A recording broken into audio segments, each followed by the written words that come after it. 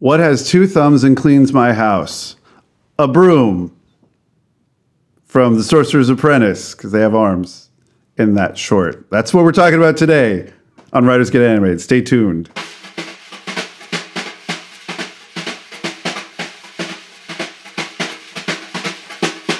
Good day and welcome to Writers Get Animated, a podcast about storytelling and animation. I'm Mackenzie Worrell. And I'm Chris Leva. And this guy is Jacob Reed, joining us today in the flesh. Welcome, Jacob Reed. Good to be here. We thank you every episode, but I appreciate that. now you're actually here. I'm here. Are we going to say his full name every time we refer to Jacob Reed? I don't think so. No? I think we can just say Jacob. Is that all right? Yeah, that's just fine. to call you Jacob. I know my wife calls me by my full name most of the time. It's odd, but it happens. But that's not what we're talking about today. Today we're discussing The Sorcerer's Apprentice, the animated short, which is part of both Fantasia and Fantasia 2000. One might argue it's the best part of Fantasia 2000. And arguably the best part of Fantasia itself. I was going to say, is there a better part of regular Fantasia? Fantasia 1940? I like the Net on Ball Mountain and the Ave Maria at the end. Yeah, it is gorgeous. But I'm also a sucker for anything Halloween. So there is that. there's like a little implicit bias in the fact that it's about Halloween, so I'm going to like it. Okay, that's fair. I'm good for dinosaurs, so Red of Spring is always good for me in the original Fantasia. Hard to go wrong with that. Dinosaurs, Red as Spring. In Fantasia 2000, the jazz piece, I remember really liking that. Rhapsody in Blue in Fantasia 2000. Did you get to see that? I haven't watched it recently, so I don't remember. They did the Hirschfeld style drawings, and then they did with Gershwin, and it was actually pretty cool. Okay. The way they had it going. But that's not what we're talking about. I mean, Fantasia is this lovely thing where we have this mix of music and animation and storytelling and how that goes. So we're going to go back to The Sorcerer's Apprentice, a starring role for Mickey Mouse. Essentially, Mickey Mouse's starring role on the big screen in Fantasia and what it looks like. And the reason why we have Jacob here is because Fantasia is about music. We thought it'd be a good idea to add to our arsenal a musician, a composer, to talk about music. So was that probably? I think that was a good idea to have a musician talk about music. Sure, why not? I mean, I'm all for it. I note there's a squiggly thing that tells you the tempo sometimes. The squiggly thing has nothing to do with tempo. Yeah, I think you're talking about a clef. Yeah, that one. Yeah. This is why we have Jacob here, not me. The clef? Really? You thought the clef has to do with tempo? It's been a long time since elementary school music class.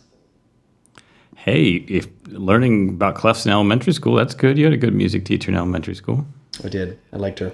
That's great. So where did Sorcerer's Apprentice come from? Let's discuss that first. What is the beginning of The Sorcerer's Apprentice, Mackenzie? So Sorcerer's Apprentice is like this wonderful thing I've been digging into the history of. I think originally, from what I can tell, Sorcerer's Apprentice was going to be its own standalone Silly Symphonies short. I was talking about like the actual thing. Like we're going way back. Way back. Way back machine. Jump even further, man. So in 1797, I know, you're all on board with this already. You're thinking animation, 1797.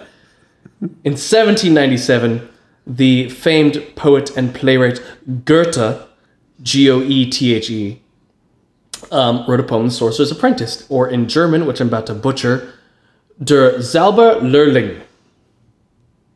I'm getting some nods. Is anyone, That's okay. Are you better? Do you want? No. No, okay. I didn't know. I didn't know because I didn't even want to chance it because I would have. Oh, I always take a guess. I appreciate you thinking that there was a possibility I might be better. I'll take that as a compliment.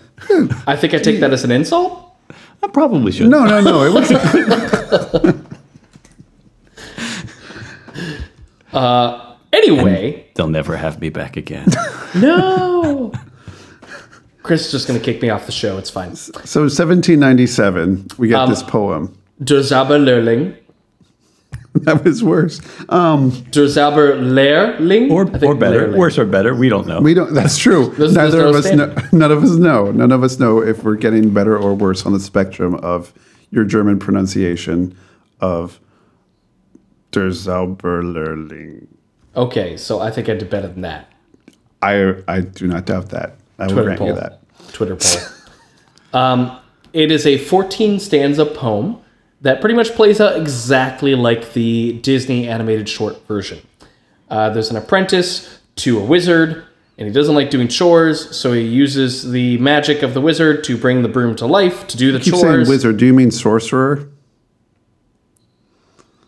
A wizard did it, okay? Are we going to parse that? Like, is that something that we should dig into? I don't know if we should. I mean, I don't know if it's an offensive term for like, look, I've studied all these years to become a sorcerer. I don't want somebody like- to call me a wizard. like meteorologist and weatherman. yeah. You know, I feel like we should. That's the term. I feel like we should. Okay, so Nicolas Cage. Oh wow. Okay, we're going to the Nicolas Cage film now. Actually, I was making a big loop in my head. You were talking about meteorologist and weatherman. I thought the weatherman starring Nicolas Cage, which is Nicolas Cage's possibly only good movie, but then he's also in The Sorcerer's Apprentice, the 2010 Disney movie about the Sorcerer's Apprentice. Really? Yeah. Yeah. It's the one good thing about the Sorcerer's Apprentice. And we're getting way off topic slightly, even though we're talking about the Sorcerer's Apprentice. The 2010 film is that most of the effects are practical. So in a world of CGI, they actually did a lot of practical effects, and it just looks better. So the effects look pretty good. The story is pretty like on the opposite end of the spectrum. Okay. But Let's put it this way. I'd not heard of the 2010 The Sorcerer's Apprentice movie until doing research for this podcast episode. Well, I just heard about it now. Exactly. That was 6 years ago. It's only 6 years ago and you don't know what it is. Yeah, but I live under a rock. I have a small child. so So far we know this poem is in German. The poem is in German, 14 stanzas, about a guy who's the apprentice to a sorcerer. Yeah. Doesn't like doing chores, steals some magic, doesn't know how to use it, makes a broom come to life, and then there's a lot of brooms. It doesn't go well. Not So in the sorcerer- poem. Just two. And There's the only poem two in is the just poem? two. Yeah, in the a lot poem. of That's a water. lot. Two's a lot. There's a lot of water. Yeah, there's a lot of water because that's the broom is set to bring water and collect water, and then it won't stop. So he tries to stop it by chopping it in half, and then the both halves become brooms and come to life. But he actually gives the broom a head, and it actually turns it into some kind of a person. It's very German fairy tale. I'm about it. So he just brings it to life, and instead of bringing it to life as a broom with arms, such as the animation, it actually has like a face and a head, and actually is a person, some kind of demon or spirit that it calls out. And he chops it in half, which is slightly gruesome when it's not talking about a broom, but It's a person.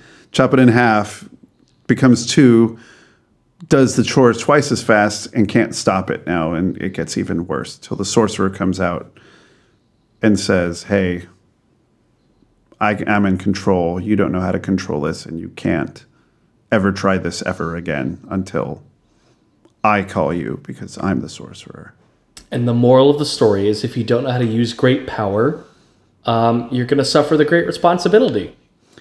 It's a very much like season 5 of Breaking Bad, when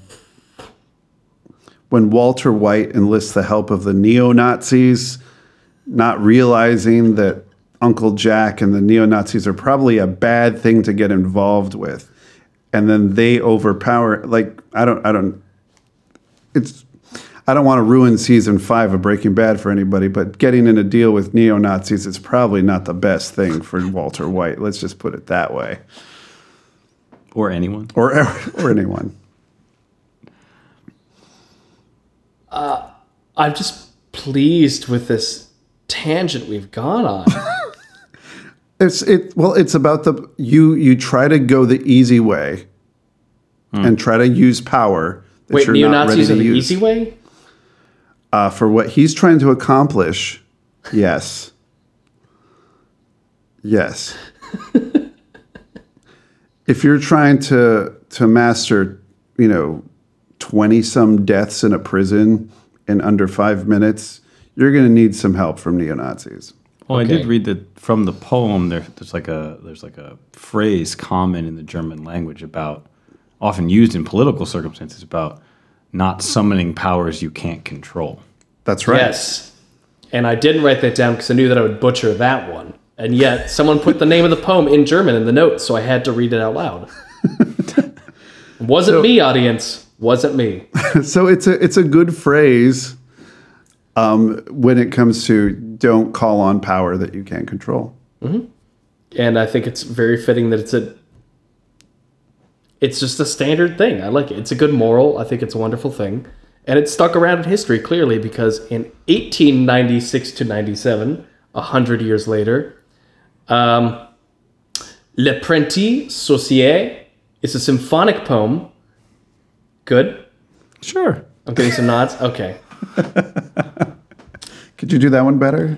Oh, I don't know. Let's roll with it. Okay, we'll roll with that one. To show Let's about keep it the constant. animation, not pronunciation, right? You got that right. Symphonic poem. He was saying symphonic poem. So it stuck with French composer Paul Dukas. Yeah? Yes.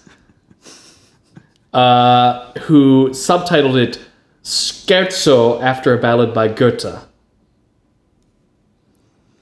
Which at this point, I want to stop for a second and talk music in terms of let's what is a symphonic poem? Is there a tradition of that, or like what? Yeah, so I think the term, you can't nail it down perfectly, but I think the term refers to, or can refer to, works for a symphony orchestra that don't necessarily follow standard forms. When a composer writes, Symphony Number 2, say, Sure. Beethoven Symphony Number 2, or a Mahler Symphony Number 4, right? It's going to be 4, maybe 5 movements. They're going to have different speeds. There's going to be a tonal relationship, things like that. And a symphonic poem is typically a shorter work, usually one movement, unless it's in some sort of suite or sections. And that movement itself isn't going to follow necessarily a standard form. So, a lot of symphonies, the first movement may follow a sonata form or may follow something like that. So the symphonic poem basically can refer to a symphonic work that is maybe more imaginative or more free with its form, rather than sticking with a structure that was established, coming out of a classical time period. In this case, I think it's not only a symphonic poem, but it's fair to say it's programmatic. And I don't think every symphonic poem is programmatic.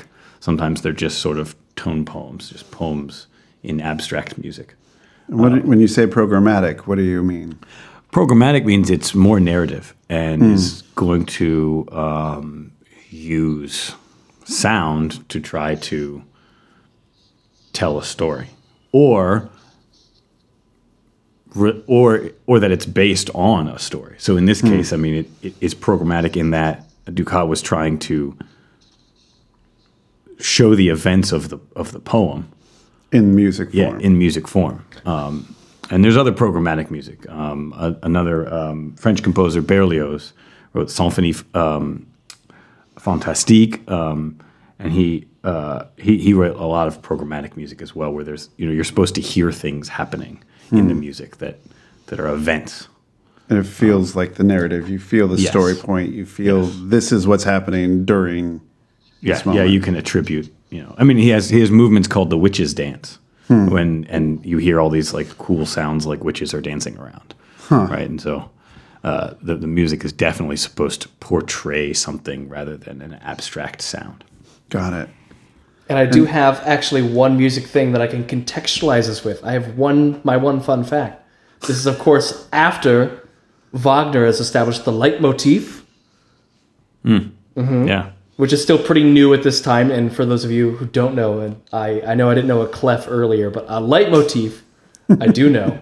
and that's essentially like a sound effect, and sound effect's not the right word, but like a tiny snippet of the music, or sometimes in more modern times a sound effect that's associated with a certain thing or character or feeling.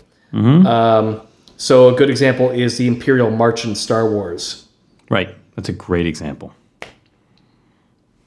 Taking high music and giving it to our lovely, I love you, lowbrow animated audience who listens to our English major breakdown of things like this.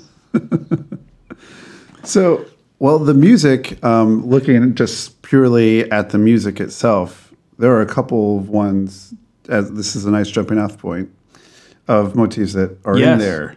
I think there's probably 3 pretty clear themes, and you could dig in deeper possibly and find a few others. I think the first one you hear, I mean, there's just like a little pop of sound, and then you hear the first theme, which I will now butcher singing for you. It's, it sounds high strings, which I can't get up there, but dee dee dee dee, that little thing. It's probably the first thing you hear when you listen to this, and it comes back. And every time it comes back, it sounds to me like sort of magic. It sounds ethereal. It sounds like something that you can't necessarily put your hands on, or at least it leads you to a place like that. And so I like to think of it as the magic theme. I agree. I think you often see it with like the glowing behind the hat, or I think you hear it again with the glowing behind the sorcerer. Oh, absolutely. Yeah. No, I think if we're going to talk about how it connects with the animation, absolutely, you're going to see it when Mickey hands the hat back at the end, as well as when the hat and the sorcerer is conjuring stuff above the cauldron. You hear that theme as well, the magic theme. Then there's the theme that everybody probably recognizes, do dee do do do do, which is just the beginning of it, and then it actually gets explicated or expounded on later. And then you hear that almost immediately after the magic theme is just sort of an introduction. As a hint of what's to come. Yes. And that, of course, there's all kinds of fun things that happen with that, which we can talk about. But before we do that, I'd say the other theme, since we're introducing them all, the other theme is probably a lesser theme, but it starts in the trumpets also pretty early on, before sort of any of the action really happens, I would say, in the piece.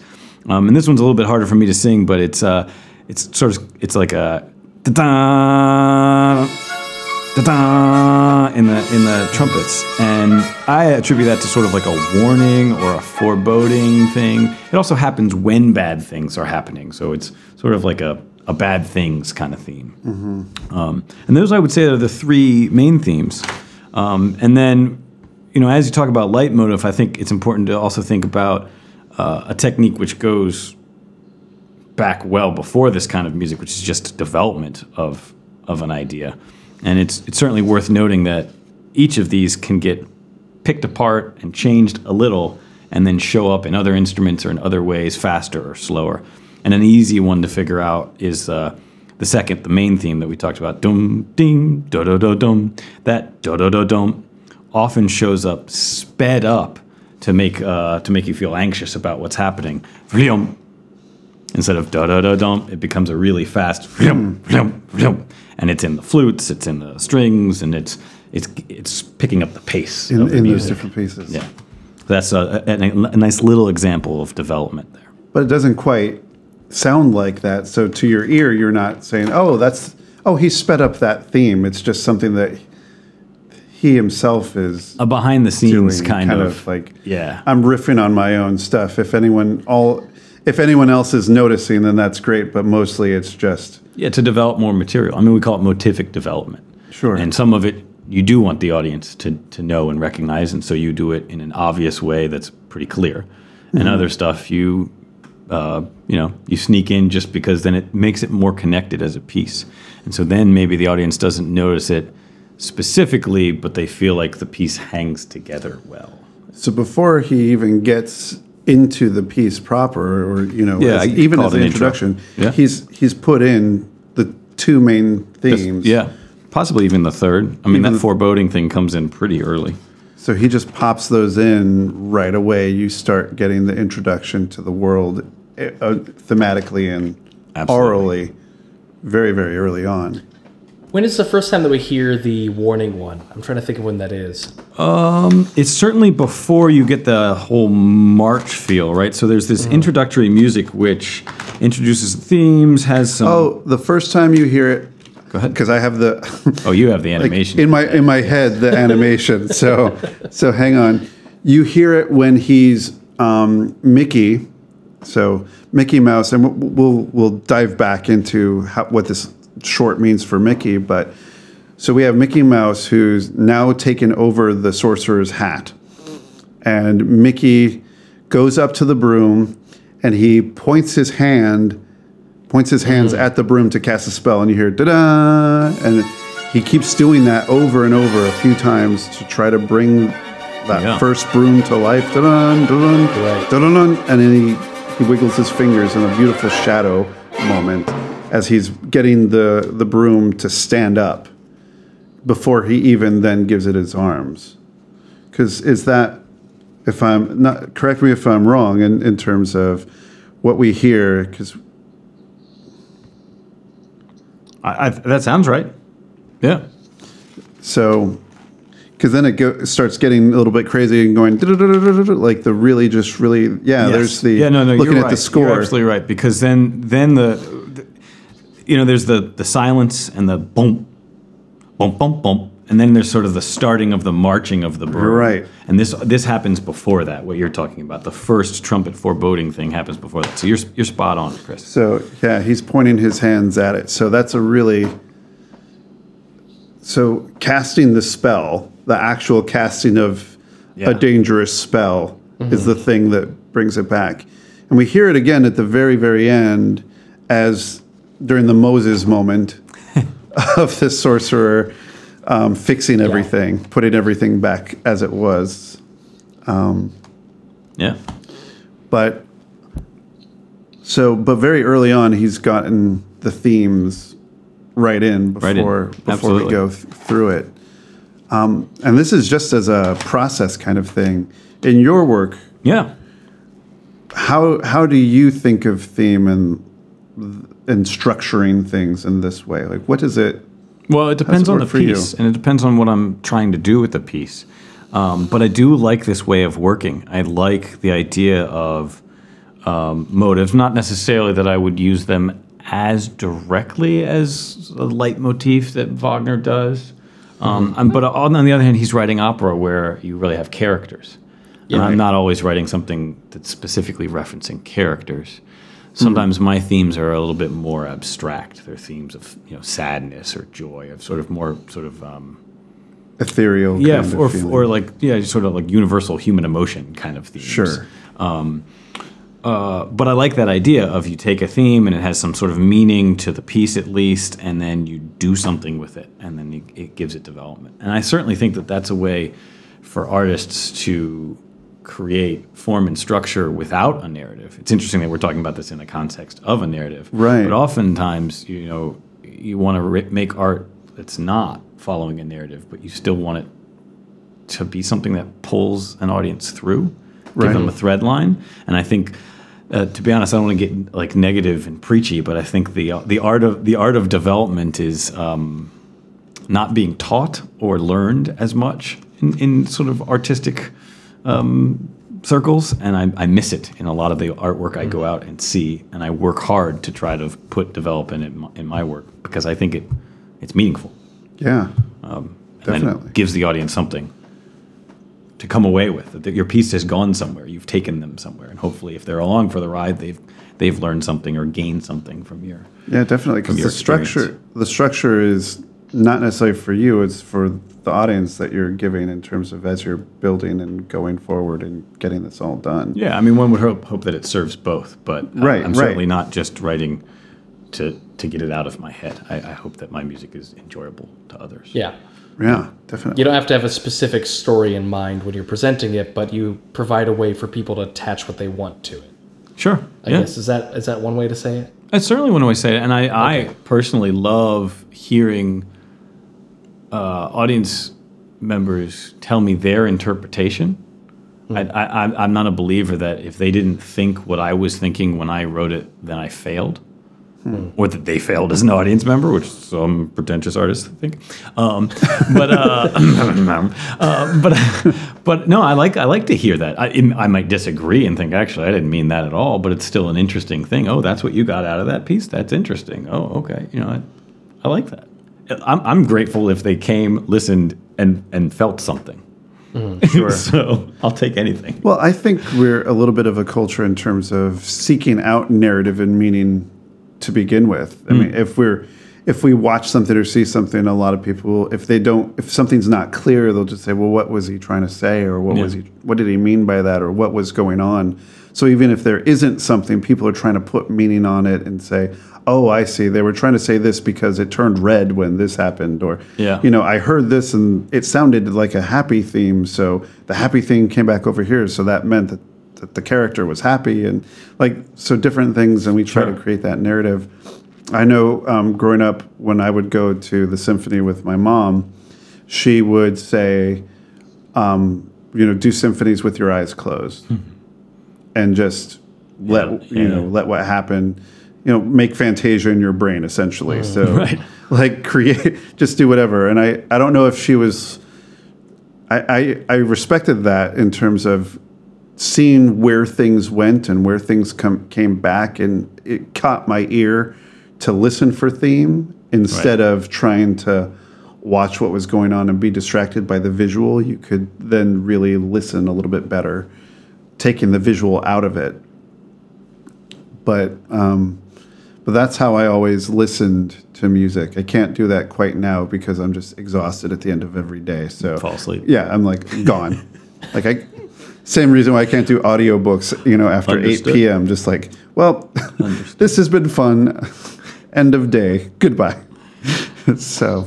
Well, I mean, talking about what we attach to it, I'm thinking at the same time about Fantasia itself and why it was made and why it is so narrative based in shorts. And I think that it's partly to introduce this idea and these fun music pieces to younger audiences who might not know what to do with this and how to handle with this, and kind of giving them that structure when they have lots of energy to handle something, not at the end of the day as an adult.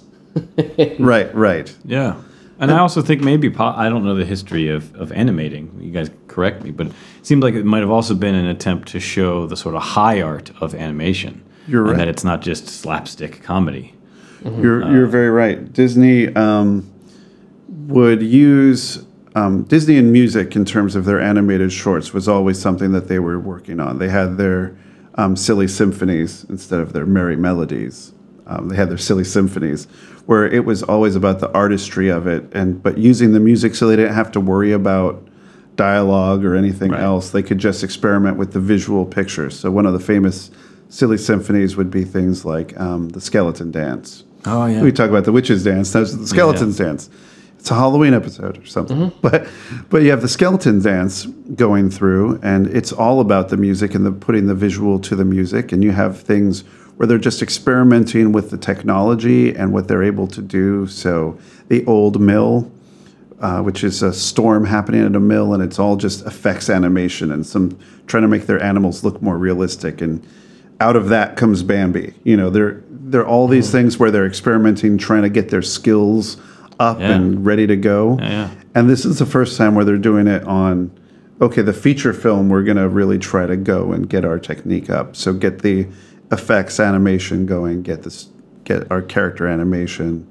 I mean, they even redesigned Mickey Mouse when they brought him on the screen, because at this point, when they were doing Fantasia, Donald Duck was the most popular character.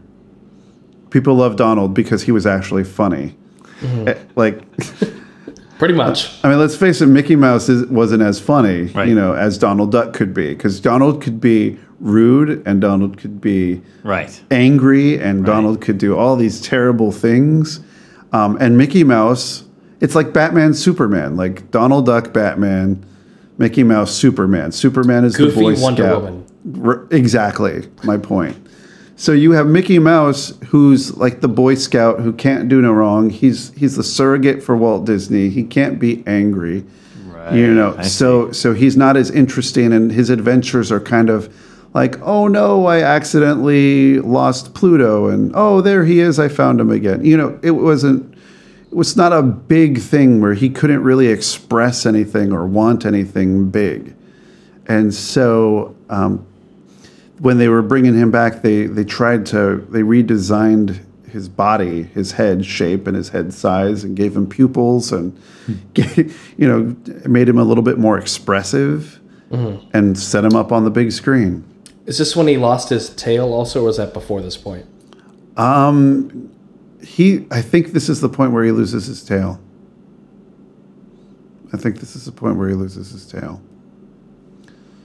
But yeah, Disney and music had always been something that they used it as a way to get their stories going, or to use it instead of dialogue, instead of crafting a story and trying to put all the focus on the pictures instead of something else, to detract from that. And Fantasia very much was a collaboration with Stokowski,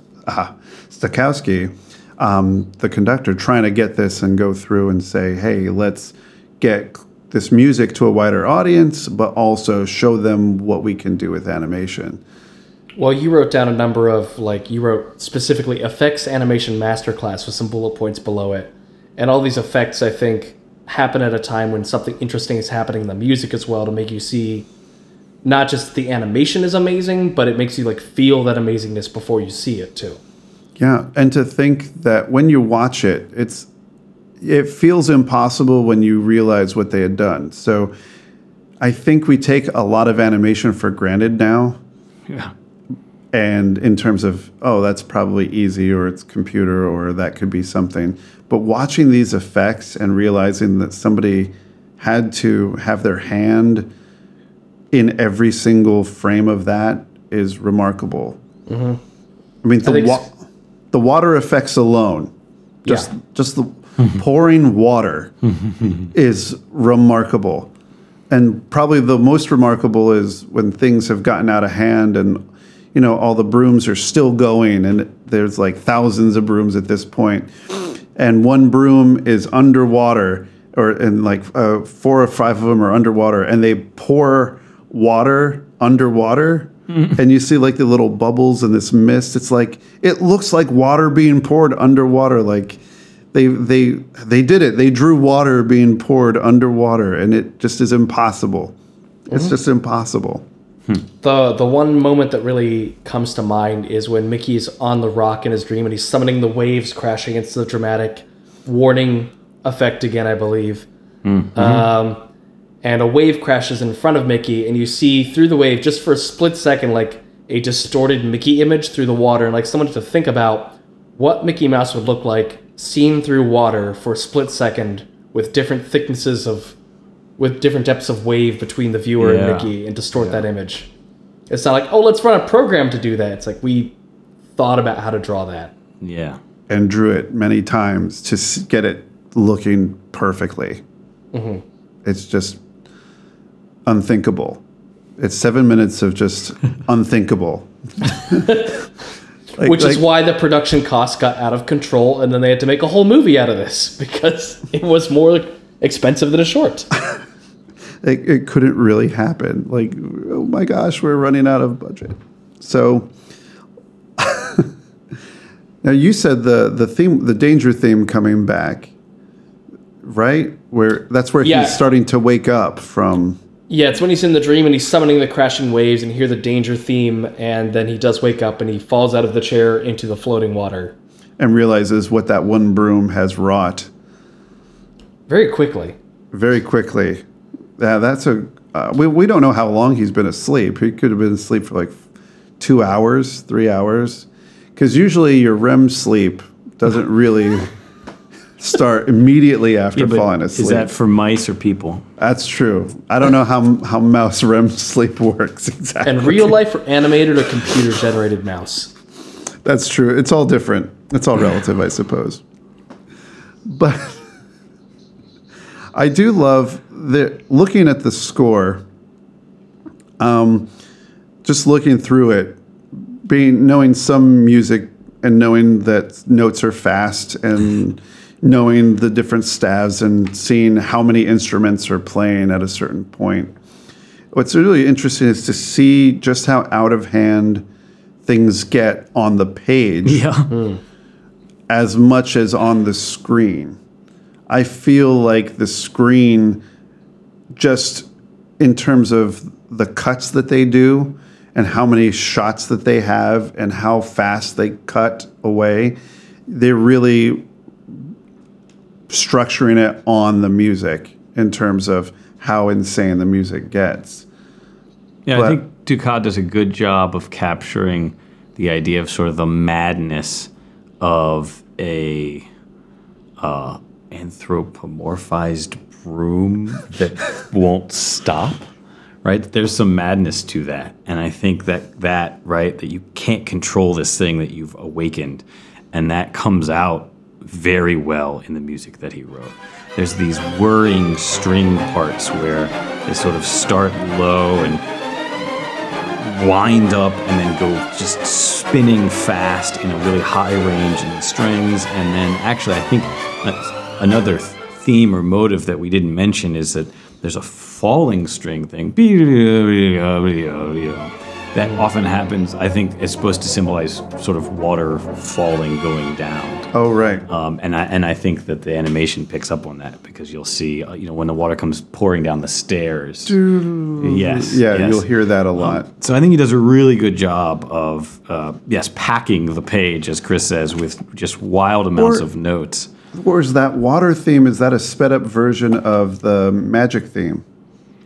I'd buy it. I haven't checked it, in terms of pitch relationships, intervals, and Sure. all that kind of stuff. But I'd believe that there's a possibility in that one is a sort of morphed version of the other. Of the other. Yeah, I'd buy that. I'd believe that's possible. I'll have to do my homework more. No, you did a lot of great work. That's just something that I had as you sang it just real quick. I was like, wait, Sure. that almost sounds like the da da da da Right. da da da da da. It's quite possible. But talking about the other one being sped up, And here at Writers Get Animated, we do pride ourselves on English majoring the crap out of things. And in this very special episode, we're also music majoring the crap out of it. because So I'm behind this. I'm on board. I think it's important. I mean, as we get into just the imagery and everything that happens, it feels intense. It feels stressful. And when things like this, watching it with Jack, I know he was getting stressed out. And I know that Jack is stressed out because he was silent. And when Jack is silent and unmoving, he's overwhelmed. And so, that's what you have to do to this kid: is you have to overwhelm him aurally, visually, and that he will stop. Well, I think that means that Dukas was successful, and so was Disney, right? Because this is supposed to be overwhelming. Overwhelming is a great word, right? Right. If you summon powers that you can't control, you're supposed to feel overwhelmed, Right. Right. So if Jack was overwhelmed, the art worked, Yeah, right? yeah. If a 4-year-old just Who loves stimulation? who loves stimulation is like, oh, overwhelmed. I can't take this anymore, then good job artwork. to everybody. Yes, High fives in heaven. all around. High-fiving a million angels. I do have a dramaturgical question, though, which I think deals with the overwhelming. And rewatching this, I can't help but ask myself, why is the chore to pour water in this basin? Pour water in the basin. Yeah. So go. What is the chore exactly? That I don't know. Okay. Is it in the poem? Yeah, but the pouring the water is in the poem. Or do you mean like the meaning of why he's doing that? Yeah, is it like a Karate Kid thing? I feel like I think it's very much a wax on, wax off kind of thing. Okay. On the other hand, none of us it's have never lived ending. with a sorcerer in a castle. I mean, that's Okay. probably different housekeeping kind of things than I don't like to talk wherever about we it. live. I Brings mean, up some traumatic memories. Thank you for digging that. My apologies. It might be that it's more about the strength of his arms, I feel, than So possibly he can like the water. cast spells. Right. You need a Okay. lot of upper body strength to be able. Water's heavy. Carrying water would do that. Yeah, it's not all about the hat. It's not all about the hat. We would think that it's all about the hat because when the sorcerer places, I almost said wizard, thank you, Mackenzie. When he places the hat on the table to go off to bed, because it's really hard conjuring butterflies. When he puts the hat on his table, the hat glows as if like, yep, all the magic's there. All the magic is in the hat. But then later on, when the sorcerer comes back, you see, and yeah, it's like the light of the room, but he's glowing much like the light. The sorcerer himself, it has a glow about him. So it's And like, he's not wearing the hat. and he's not wearing the hat. So, and when he comes back down the stairs to stop everything, he doesn't go, "Where's my hat so I can stop this?" Yeah. He Moses it. He just brings out the old Mose, and just spreads the water out. Old Mose. Yeah. I'm still stuck on the fact that you made Moses a verb, but He which is Moses- kind of awesome. I just never. thought What about else that. do you call that? No, I'm down. I'm just enjoying. I'm relishing in it. You could say he parts the water, but it's a lot faster to say he Moseses it. Supposes Moses supposes. erroneously. Or no, different thing. There we go. Different music. Slightly. But there's those visual cues of where's the magic, and we're supposed to think that the magic is all in the hat, but maybe it's Mickey's arms, and the magic is in Mickey. He's not ready yet. He's just dressing up and pretending.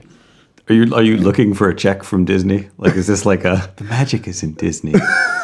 No, I'm not trying to. I wrote that down. That's in the notes. What's in your notes? It's about the animator as auteur because they modeled the sorcerer, whose name is Yen Sid, which is Disney backwards. Right. And they don't say that in this, but they modeled it after Walt himself with his expressions and emotions. And so it's about how he's like this father figure for Mickey, and he has the magic and can do this, but Mickey can't do it on his own. And of course now Yen Sid is becoming part of the popular culture and slowly getting introduced in more Disney cartoons, thanks to, and that's where I'm going to bring it to, Kingdom Hearts, which has made Yen Sid the mentor NPC in this crazy JRPG of Disney characters meets Final Fantasy. Whoa. You You definitely lost me. I think you slow made back Chris. again. I know. In this what? So if you're not familiar with Kingdom Hearts is a video game made by the people who do the Final Fantasy games. Okay. And they pitched this to Disney saying, we want to do a game where our crazy Japanese big hair characters with swords team up with Disney characters to fight evil. And that's this video game in a nutshell. And then there's a mentor figure. They make it Yen Sid. And so because he's now introduced this audience of growing up Disney fans who love Nightmare Before Christmas and things like that, Yen Sid is now being seen more in like House of Mouse and things like that. You said NPC as a non-playable character. Is that what? Yes, You, there okay, we that's go. where you lost me. That's the I'm on non-playable I'm following character in a role-playing Yeah, I can say game. words that you guys don't know too. Take that. To be fair, those were acronyms, not words. Ooh, Okay. Speaking of English majoring. So just 10 points for Gryffindor. You're right. I'm a Ravenclaw, so don't give I'm a Slytherin. don't give another house my points, please. We run the gamut on this. Okay. Anyway, my point is that the sorcerer is Walt Disney himself showing off. And he starts kind of this dark and mysterious and looks to be feared at the beginning. And it ends with the whole Moses thing. And he's glowing. It's kind of savior-like.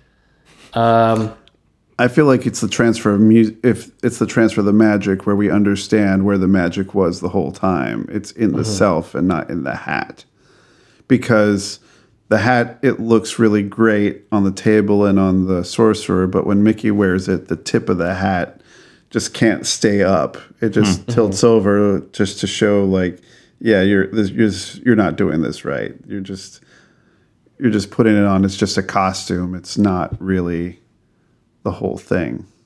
I mean, it feels like he's a kid in pajamas just playing out this fantasy. Like, it's very much I agree. playing dress up. Yeah, Yeah. that's my point. Hats are often symbolic. Yeah. It's Harold theater. Churchill. It's theater, right? Hats are always theater. Even, Yeah. even just in normal life, if you put a hat on, there's a little bit of theater. There's a little bit of You get something else. Yeah. Yeah. I know when I wear a my political statement. hats. Yeah. And speaking of political statements, Are you going to make me say my... I want you to. I want it Okay. on record because I need to hear this. So All right, let me stretch a little bit. Okay, I promised I'd English major the crap out of this, and I will deliver. Okay. So, I won't say that The Sorcerer's Apprentice is a direct response to the Communist Manifesto, but I think that it's interesting contextually how they're both related politically and how they place themselves. You mean the animation? Yeah, the animation, The Sorcerer's Apprentice. I'm sorry. okay, yeah, Sorcerer's Apprentice, 1940. okay. Okay. I'll just keep doing that, which is what we typically do on this podcast. I don't know why I haven't been doing it today. It's okay. So the Sorcerer's Apprentice, 1940. Yes. So backing up a little bit, Communist Manifesto. Karl Marx and Friedrich Engels used that quote that we talked about from Goethe's Sorcerer's Apprentice poem about great power and using it wisely. And they use that as a critique of capitalism in the Communist Manifesto. And yet in The Sorcerer's Apprentice 1940, we see a lot of imagery that I feel is very inspired by like Russian futurism and Russian propaganda. When there's lots of brooms marching, you get these pastel colors and these foreboding figures in dark in the foreground and like these spirited, crazy colored figures in the background. It's very Russian propaganda. Going back to all sorts of fun political stuff. And like I said, I don't think Walt Disney sat down and said, you know what, I want to talk about the Communist Manifesto without saying those words. I don't think that happened. I'm not establishing that. But I do think it's interesting politically that the bad things are like Workers? workers, communism, the labor movement. It's kind of an interesting facade of that in Disney's version versus the same quote being used as a critique of capitalism in the Communist Manifesto 50 years ago, prior to this. Although one thing, speaking about the artwork, one thing that Andreas Deja has said in his blog, Deja Vu, referencing it, but one thing that he talked about was early German Expressionism films having their influence on the Disney studios at that time. Absolutely. You can see like Metropolis and M in here. Anything Fritz Lang, really. So a lot of that has to do with the color and the lighting in terms of how things are lit and how things are framed in the frame. Especially towards the end as things get really crazy.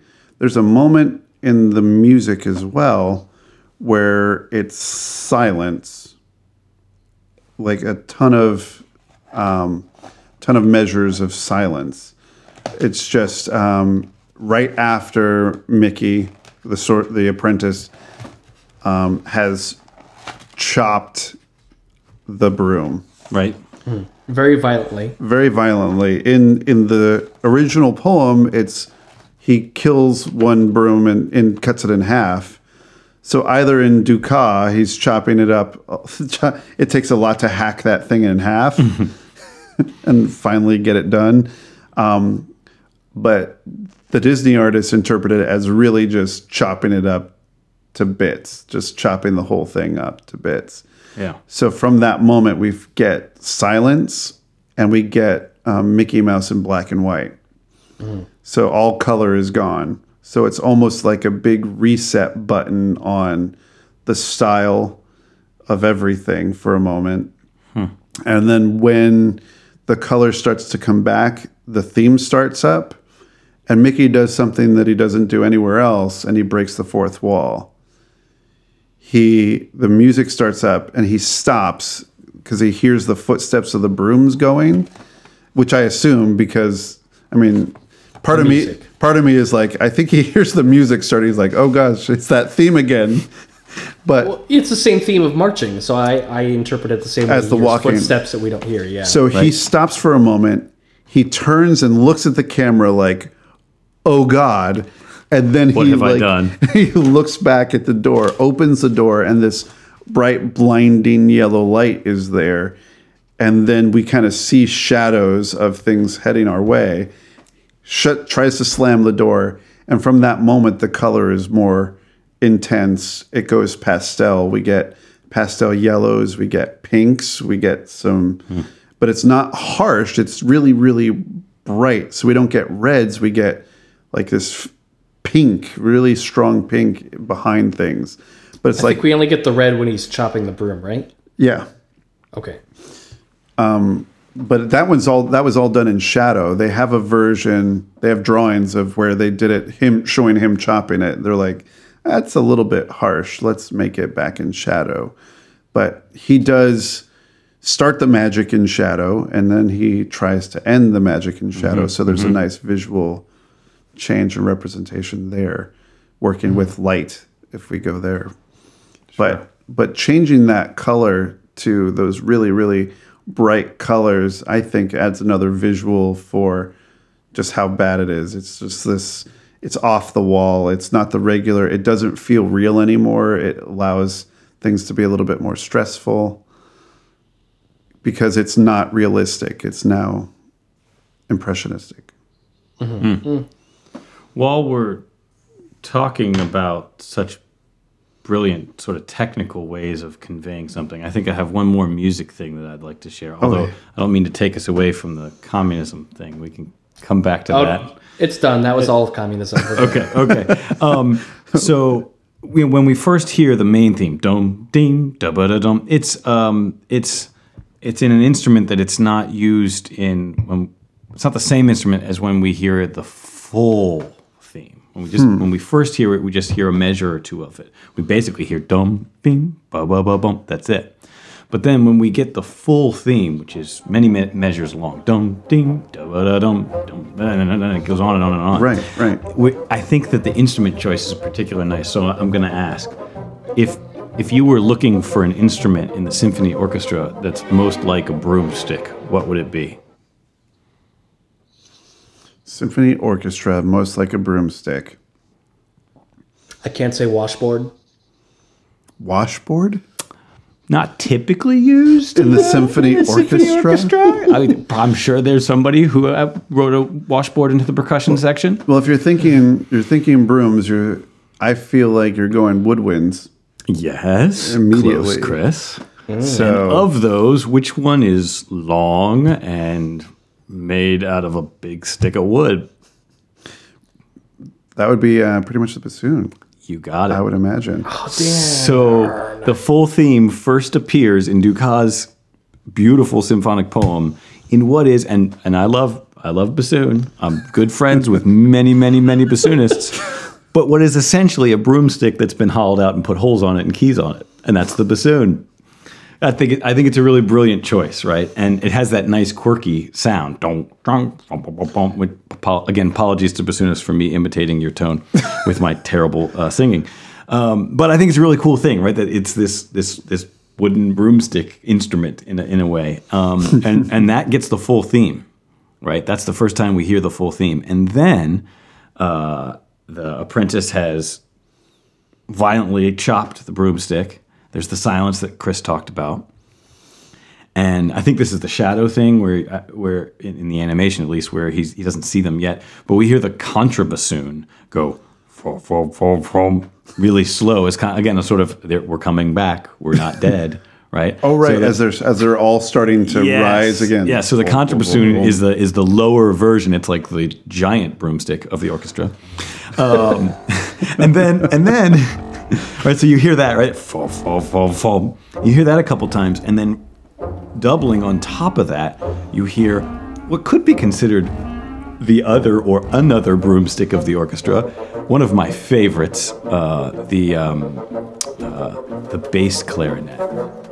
And again, it's a long piece of wood with some holes in it, and it does that on top of the contrabassoon. So now you sort of have the feeling of more than one going on. And then when the full theme, this is really clever. So that's just sort of hinting at it, and then it kicks up with the march again. And when it kicks up again, the bassoon has it again. Dun ding da da da dun da dun da da da da dun da dun da da da dun da da. And that plays out, and then right after that, the clarinet and bass clarinet have the theme, and underneath the bassoon is continuing with more of the same kind of thing. And I don't want to get technical here, but this is a hint at what in music is called a fugue, where and Bach is very famous for the preludes and fugues for that, where there's a theme. The theme is then stated in another voice, and underneath it is something in counterpoint with it, something that is basically another melody that goes with it. And while this is definitely not a fugue, it's a perfect use of a sort of hint at the fugue, because it's the idea of, well, we had one dangerous thing happening, and now all of a sudden we have two things that we're out of control of, and the clarinets are the restatement, and the bassoon keeps going as sort of a second one, and now all of a sudden we have two. And I think technically that's really clever, and it fits the poem perfectly narratively, and uses two of my favorite instruments that are also like brooms. I never would have noticed that if you didn't bring it up, so thank you. Sure. That adds a whole new level of brilliance onto that moment.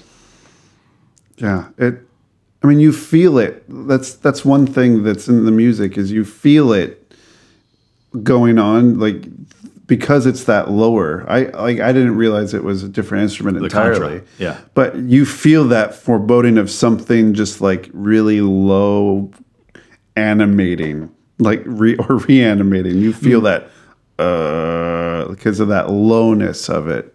I think contrabassoon has a note low enough that you often feel it instead of hear it. It's not the note that Dukas uses, but it's the same kind of low sound. The instrument is made for this sort of summoning the depths of the earth. Yeah, I'm going down into the ground. I'm rising from the dead kind of feeling.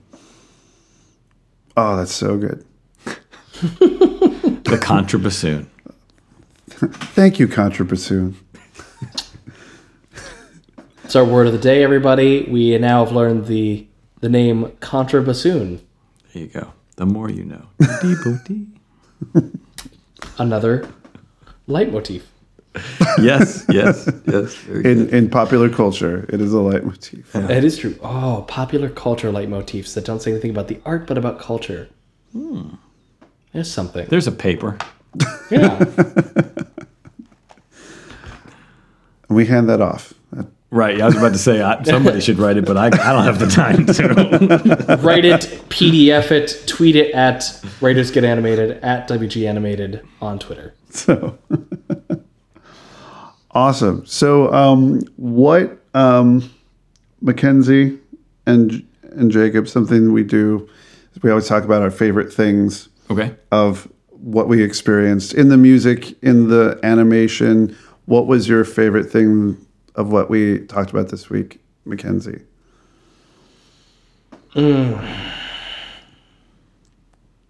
We didn't talk too much about the stars today, but I really like the stars in the dream sequence when he's summoning it, and you have like the music and the stars hurtling through space. Oh, when he's whooshing the stars around and just like guiding them. Anti-Mosesing them. It's an anti-Moses. Not anti-Moses, but like anti-Moses. Okay. Got it. Well, not like my Aunt Moses, not like that. Oh, my auntie Moses.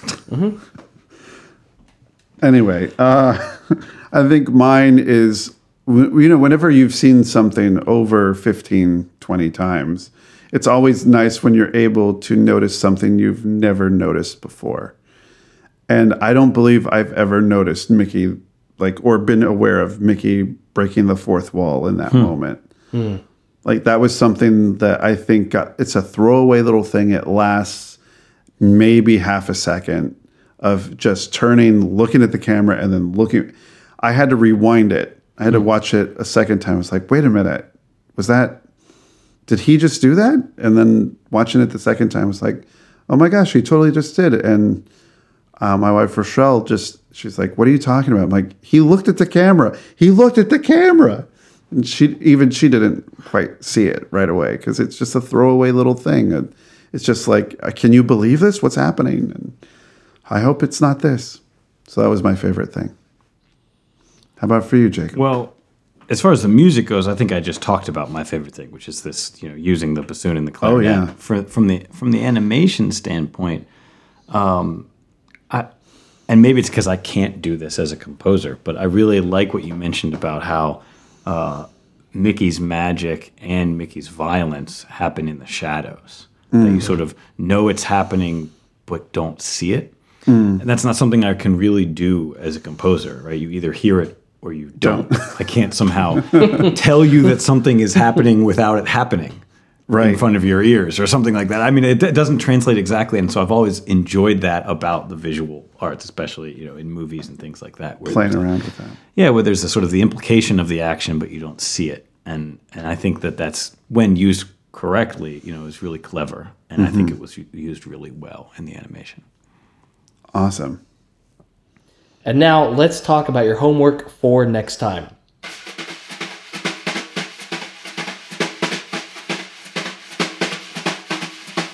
So for next time, in preparation for March of 2017 live action remake of the Disney film Beauty and the Beast, we are discussing the classic animated film Beauty and the Beast. And we do this on the heels of the announcement of the new Lion King remake, which was falsely reported as live action, which we'll handle when that comes out. We will handle that. Yeah, a new live action remake of The Lion King that's all Air quotes live action. CGI animated. It's an all animated live action remake of an animated movie. I have dramaturgical issues with that sentence. Not with the sentence, but with the concepts that live behind that sentence. Anyway, Beauty and the Beast. Beauty and the Beast next 1991. time. Cool. Well, we get to say this to his face this time. So, as always, thank you to Jacob Reed. My pleasure. One, for being here and being our guest and talking and being our resident music expert on Writers Get Animated. And also thank you for our theme music, which is Absolutely. awesome, our theme drums. And also thank you to Nigel Coutinho, our sound engineer. You can catch us on Twitter at WG Animated, on Tumblr for all of our show notes and maybe even definitions of all the fun words that Jacob threw out and that I threw out, apparently. writersgetanimated.tumblr.com or on Facebook, facebook.com/WGAnimated. Do we want to go clean houses with brooms? I was just thinking, I wish that I had like that German saying right now to go out on, but I don't. So yes. Or buckets of water.